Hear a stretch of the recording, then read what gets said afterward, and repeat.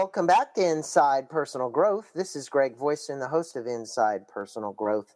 And I want to thank my listeners, the ones that faithfully come back again and again and again from around the world to listen to the words of wisdom from my authors. I've been doing these podcasts now almost 9 years. And all you faithful listeners, thank you again for tuning in and listening. Today, joining us on the line is David Horziger. Let me make sure I pronounced it right, David. I probably messed it up, so say it for me. No problem, David Horziger. Horziger.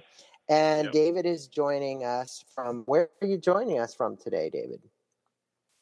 Well, I'm in Minneapolis today, and Minneapolis, Twin Cities area. Actually, I get to be at my office today in Mahtomedi, Minnesota. And if you can spell it, you can live there. Mahtomedi, Minnesota. Okay, well, I would assume that maybe it's getting a little chilly there. It's October the 20-something, right? 19th, 20th. So you're doing well there today, I take it? It's just gorgeous, and it's supposed to get up to 73 today in the midst of the cool weekend. And it's a great, beautiful day today, and I'm sure it'll cool off fast. Yesterday we had frost on the ground, but it's getting warm again today for another little blast of summer. Well, cool. Well, David, we're going to be speaking with my listeners today about your new book called The Daily Edge, Simple Strategies to Increase Efficiency and Make an Impact on Every Day. And I want to let my listeners know a tad bit about you. David is an MA and a CSP. It's a certified speaking professional. He's a business strategist, keynote speaker, and author, and national bestseller. The Trust Edge is one of his books, How Top Leaders Gain Faster Results, Deeper Relationships, and a Stronger Bottom Line. His work has been featured in prominent publications such as Fast Company, Forbes, the Huffington Post, and the Wall Street Journal. Though his graduate research leadership experience as a founding partner of Special Delivery Productions, Dave learned firsthand how the world's most successful people gain and keep trust with their customers and colleagues. He's taken that knowledge and broken it down into tangible steps that people can incorporate into their own lives right away. His clients include Wells Fargo, New York Yankees, Goodyear, the Department of Homeland Securities, and on and on. And Dave, as he said, lives in Minneapolis with his wife, Lisa, and their 4 kids. Well, thanks for being on our show with us today and really spending a little bit of time speaking with our listeners. And I got to let my listeners know that this book is really something that, you can just pick up almost anywhere because these are very short little chapters, 2-3 pages at most. He just gives you some great tips about how to live your life. And you start your book off with this 90-day quick plan. What are the 6 questions we should ask ourselves? Why do you believe that this will help our listeners achieve their goals better? You've got a great little section in the book there about this. You betcha. Well, let me just say, everything I've got here comes under my trust work. I still believe a lack of trust is our biggest expense in work and life, and that came out of my graduate research. I believe in the 8-pillar framework that builds trust. And this here, the Daily Edge, is something that people have been asking for as far as actionable takeaways you can use on a daily basis to make a greater impact, not at the expense of relationships, but to be more efficient and productive so that we can serve others even better. So the 90-day quick plan, I'm especially passionate about because that is the exact 6-question strategy I used to lose 50 pounds in 5.5 months. It's the exact same strategy we've had people attribute tripling sales in 90 days. So there's 2 sides of it. Number one, 90 days, I think, is an absolute sweet spot. The old idea that came out of some research in the 50s and then was skewed by motivational speakers that you can change a habit in 21 days, I don't believe that's true unless it's highly addictive. If you try to do something for a year, like a New Year's resolution, that's way too long because, you have people say, I can get that in February. I'm going to get that in June. And it's way too far out, and they never get to it. So 90 days, absolute sweet spot. We're getting more done than most people get done in a year because they're absolutely focused. It's long enough and short enough. 6 questions. I'll give them to you. Here they are. Like you said, every single chapter, you can read this in one flight because every chapter is 1 to 4 pages. It's bullet point, actionable takeaways I've used to change my lives or those that we've served. It's not fluff. It's, bullet point. Here we go. 6 questions. Number 1, you got to ask, where am I right now in any area of life? But we give people 30 minutes for the whole quick plan every 90 days, not an off-site, not SWOT analysis, strengths, weaknesses, opportunities. You know where you are. If I give anybody 10 minutes max, but everybody knows where they are in 2 minutes. Where are you in your relationship with your spouse or your oldest kid? Where are you in your sales? Where are you in your health? I mean, I didn't have to go into the dunk tank, get my BMI tested. When I knew I was overweight, 2-second analysis. Look down, shake the belly, oh, crud, right? So it's not this. People want to analyze forever and they don't move forward. Number 2, where do I want to be in 90 days? Not 21 days, not a year. I knew I couldn't lose all 50 pounds healthily in 90 days, but I thought I could lose 30, and exactly what I did. I lost 33 pounds in the first 90 days and then did another 90 day. But where do I want to be in 90 days specifically in whatever issue you choose?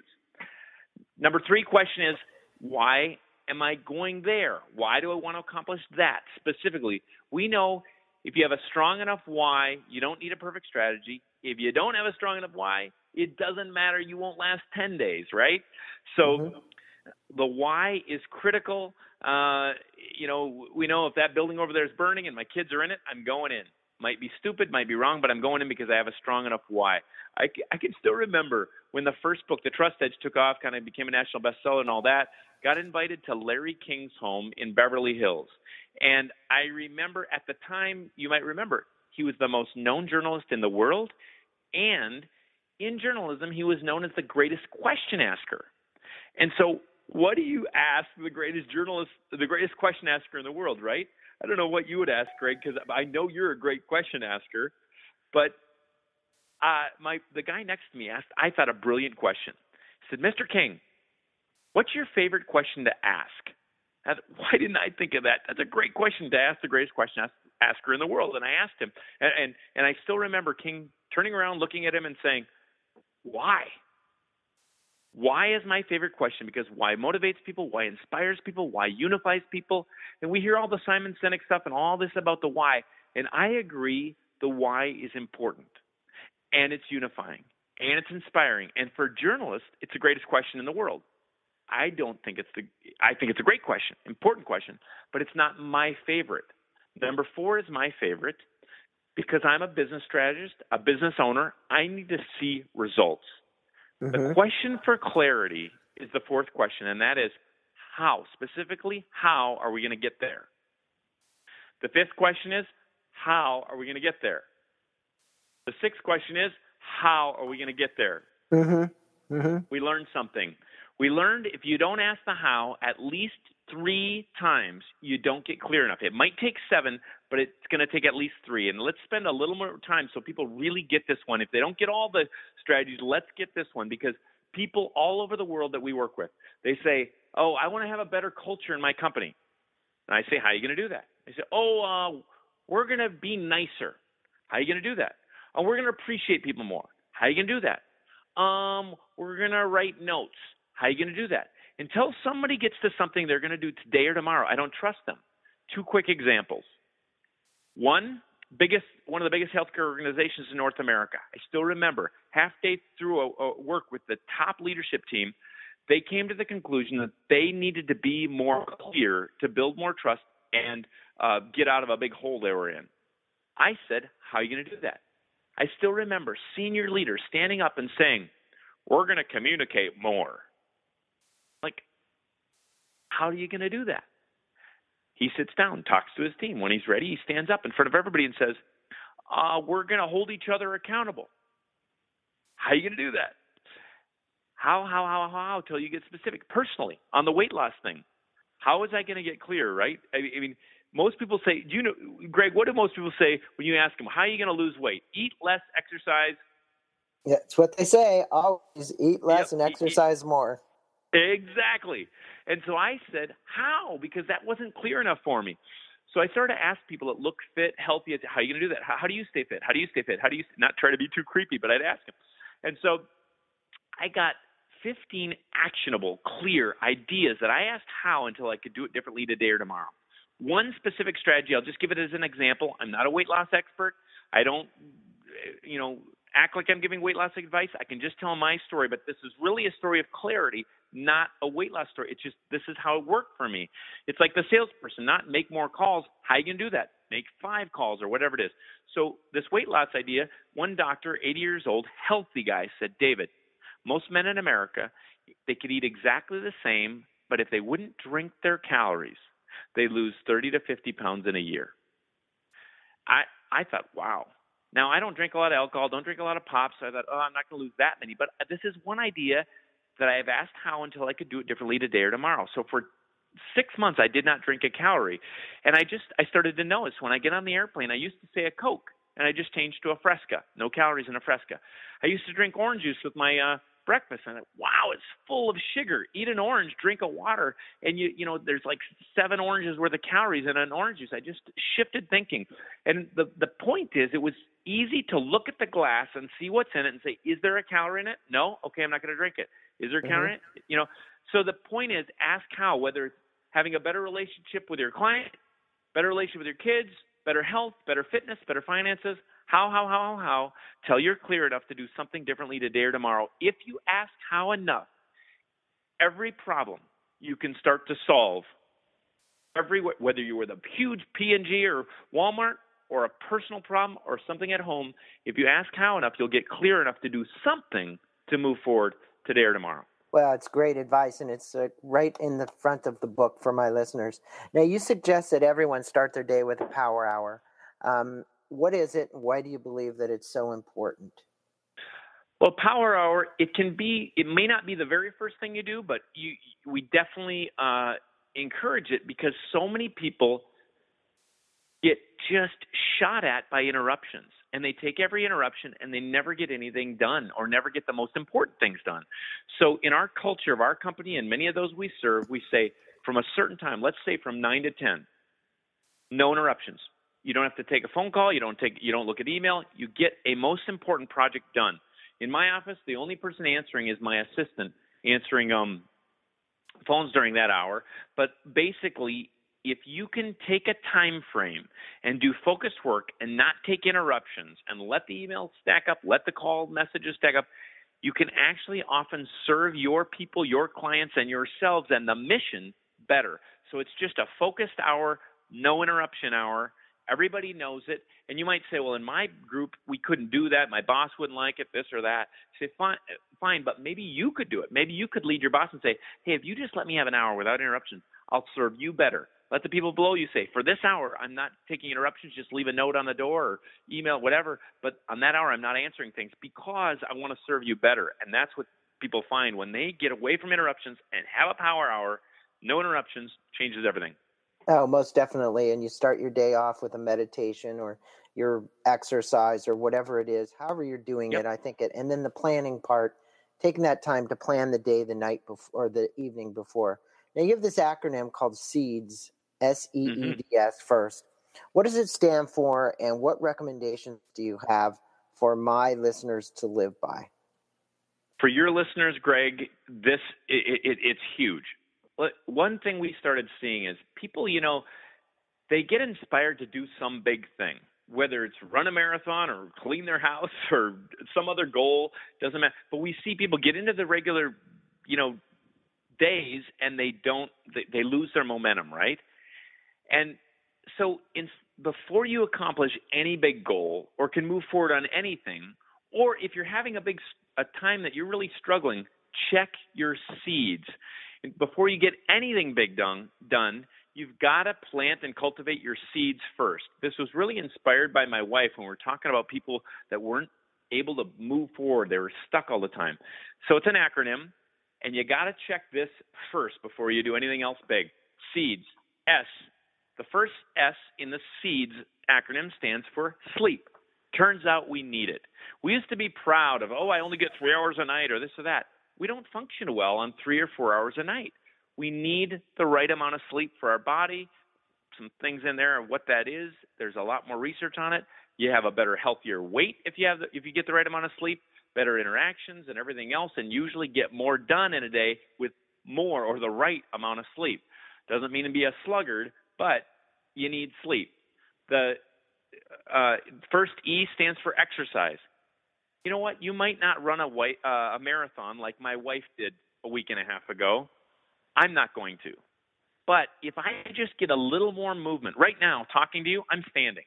Whenever I am on the phone, I stand up. It's just I can have a little more movement, and it changes everything. In fact, you burn so many more calories just by standing than sitting, right? So how can I add a little more movement? Maybe it's something fun, but the key to think about is what will I do long term? You might say, I'm not going to get up every day and go to the gym. Fine, figure out something you can do to add movement. Way more important than that is the second E in SEEDS, and that is eat right.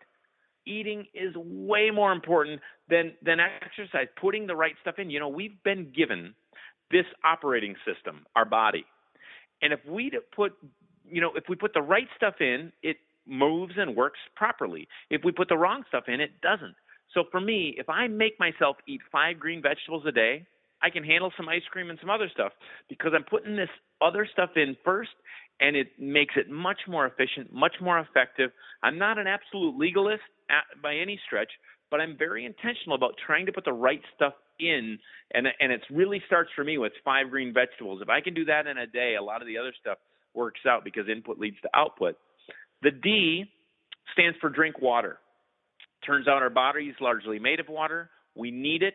It's the best drink, least advertised. We need to have water to run efficiently. I try to make myself drink at least a gallon of water a day, and that certainly helps everything. And if I can really avoid drinking calories, that certainly helps too. The final S in SEED stands for source of strength. If you have a source of strength beyond yourself, yes, research shows you live longer, you withstand trials better, whether it's family or faith or friends.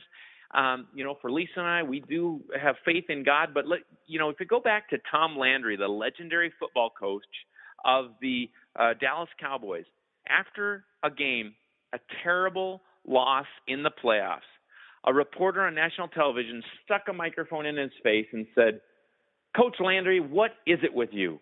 Whether you win or whether you lose, you're the same." Other coaches we interview after games, if they've won, they're all happy and excited. They lose, they're all upset and swearing at us. How come you're the same every time? And on national television, Tom Landry said, "I don't know. I think it's because I have my priorities in order. For me, faith comes first. Family comes next. Friends come after that. If I lose on Sunday, I've got a whole lot left over." Mm-hmm. And I see it. I see it in organizations, Greg. I see it in top leaders. I just sat with the president. I won't share the national baseball team I was sitting with in his box, but they are lonely. If you don't have a faith beyond yourselves, you stop coaching, let's say, that national team. You stop being president of that huge company. And if you don't have some friendships, key friendships, if you don't have family beyond yourself, if you don't have a faith beyond yourself, we see it being a huge challenge to really long-term impact and success. Now, you are a high-energy guy. We can all tell, all my listeners are, and that's great because it's keeping people going. And managing energy. If you need to slow me down, no, feel free to. what I'm saying is I think it's great. The issue is managing energy. And you have a whole chapter on it. How do you do it, and what advice do you have for our listeners on managing their energy so that, hey, at the end of the day, 5, 6 o'clock runs around, they're just not dragging their butt in the door? Right. Yeah, and I struggle with this too, getting off the plane and going home. I want to give my all to my kids. I just gave it to that huge client in whatever city I was in that day, and then I fly in and I'm like, oh, I don't want to be tired for them. And the truth is, there are things in life when I've spoken one night in Portland, Maine, the next night in Portland, Oregon, and a lot of other. So you're getting in at 2 a.m. one place, getting up the next time, and some of that's just plain a challenge, and you just want to try to not recreate that on a super consistent basis. But the idea of the chapter is just being aware and noticing your energy level helps you manage your life, your leadership, and your impact to the best that you can. One example would be just noticing, are you a morning person or not? When is your energy the highest, and what gives you energy? For example, in the morning is my best time to do productive, creative, difficult work. So I don't want to fill that time with meetings, let's say, because for me, I'm an extrovert. I'm energized by talking to you right now, Greg. I love talking to you. I love talking about things I'm passionate about. I love listening. I love working with a board, working with a team. Now, for me, in the afternoon, I can get a little bit like, a little bit of the after lunch slump, or a little bit of the less energy in my day, because I'm aware. My mornings, I have tons of it. So in the morning, I want to do the most difficult projects for myself, the things that zap me the most. In the afternoon, if I have to have meetings, that my team, my assistant knows, schedule, if at all possible, schedule meetings in. If I have to have phone calls in the day, Ann knows, schedule those phone calls in the afternoon, because Dave's energized by phone calls, so that helps him through his least natural energy time, when he needs more energy, right? In the morning, I don't need more. You can tell, right? I've got enough. I don't need to be adding energy right now while we're talking, but I just manage it like that. There's some people, they could start and they need a meeting, if they, starting out with a meeting, if they can. Now, we can't control everything, right? We just have to have good attitudes and do our best all the time. But to the extent that we can manage our day, for some people, it's at lunchtime. If they can just add a 30-minute walk there instead of sitting and having their lunch, it manages their energy better, and they move through the rest of the day better. Yeah, it's just, you've got some great options for people here, and a new way to look at things. So there's two things I kind of want to wrap this interview up with. And one is, you state that email is a lot like a medication. It can cure a lot of things, but it can also have some careful side effects, or there's side effects to it. The second thing you talk about is the secret to keeping a clean desk. These are probably two of the things that I think affect anybody out there. What's some advice you would give to people, one, about email and email etiquette, how they're going to use it, and two, keeping their desk clean? Well, in this short time, I can't go into all of it, as you know, but those are both very short chapters, and I will share some things right now. But if you would like more on them, if you do get the book, you can see there's like a 4-minute, 3-minute video on each of those tips that you can have for free at trustedge.com that really explain it from my perspective, so you really get it. But let me try to start with email. Many people, they leave the ding or some way of knowing that the alert on. So what do? They start to do a project, and an email comes in, ding, and they turn over toward their email and they look at it, and and then they look back at their work, like, where was I? Oh, it's time for lunch. And they take this interruption all the time, and they never get anything important done. So a couple things. Number one, let it bundle. So check at the top of every hour, check 10 or 20 emails instead of every time it dings or comes in. Stay focused on your task. Shut off any way that it alerts you. We don't want to know when emails come in. Check it when you want to check at the top of every hour, or 4 times a day, or whatever it is, at a break, but not whenever it comes in and you're working on something. Secondly, email is for information sharing only. Nothing emotional through email. Maybe you want to write a little appreciation to someone and you can flick it off through email. In person would be better. A note would be better. But if email's the only way, get it out that way. But no negative emotion. It's for information sharing only. So just get this information back, get that information back. If it's got to be emotional, use the phone or in person. Think of the inbox as a through box. It's not an inbox. Try to get stuff through there as quickly as you can. So think of 4 things. If at all possible, delete it. What are you going to do? If people have more, we teach trying to have 10 or less emails in your inbox a day, even if you get 300 a day like I do.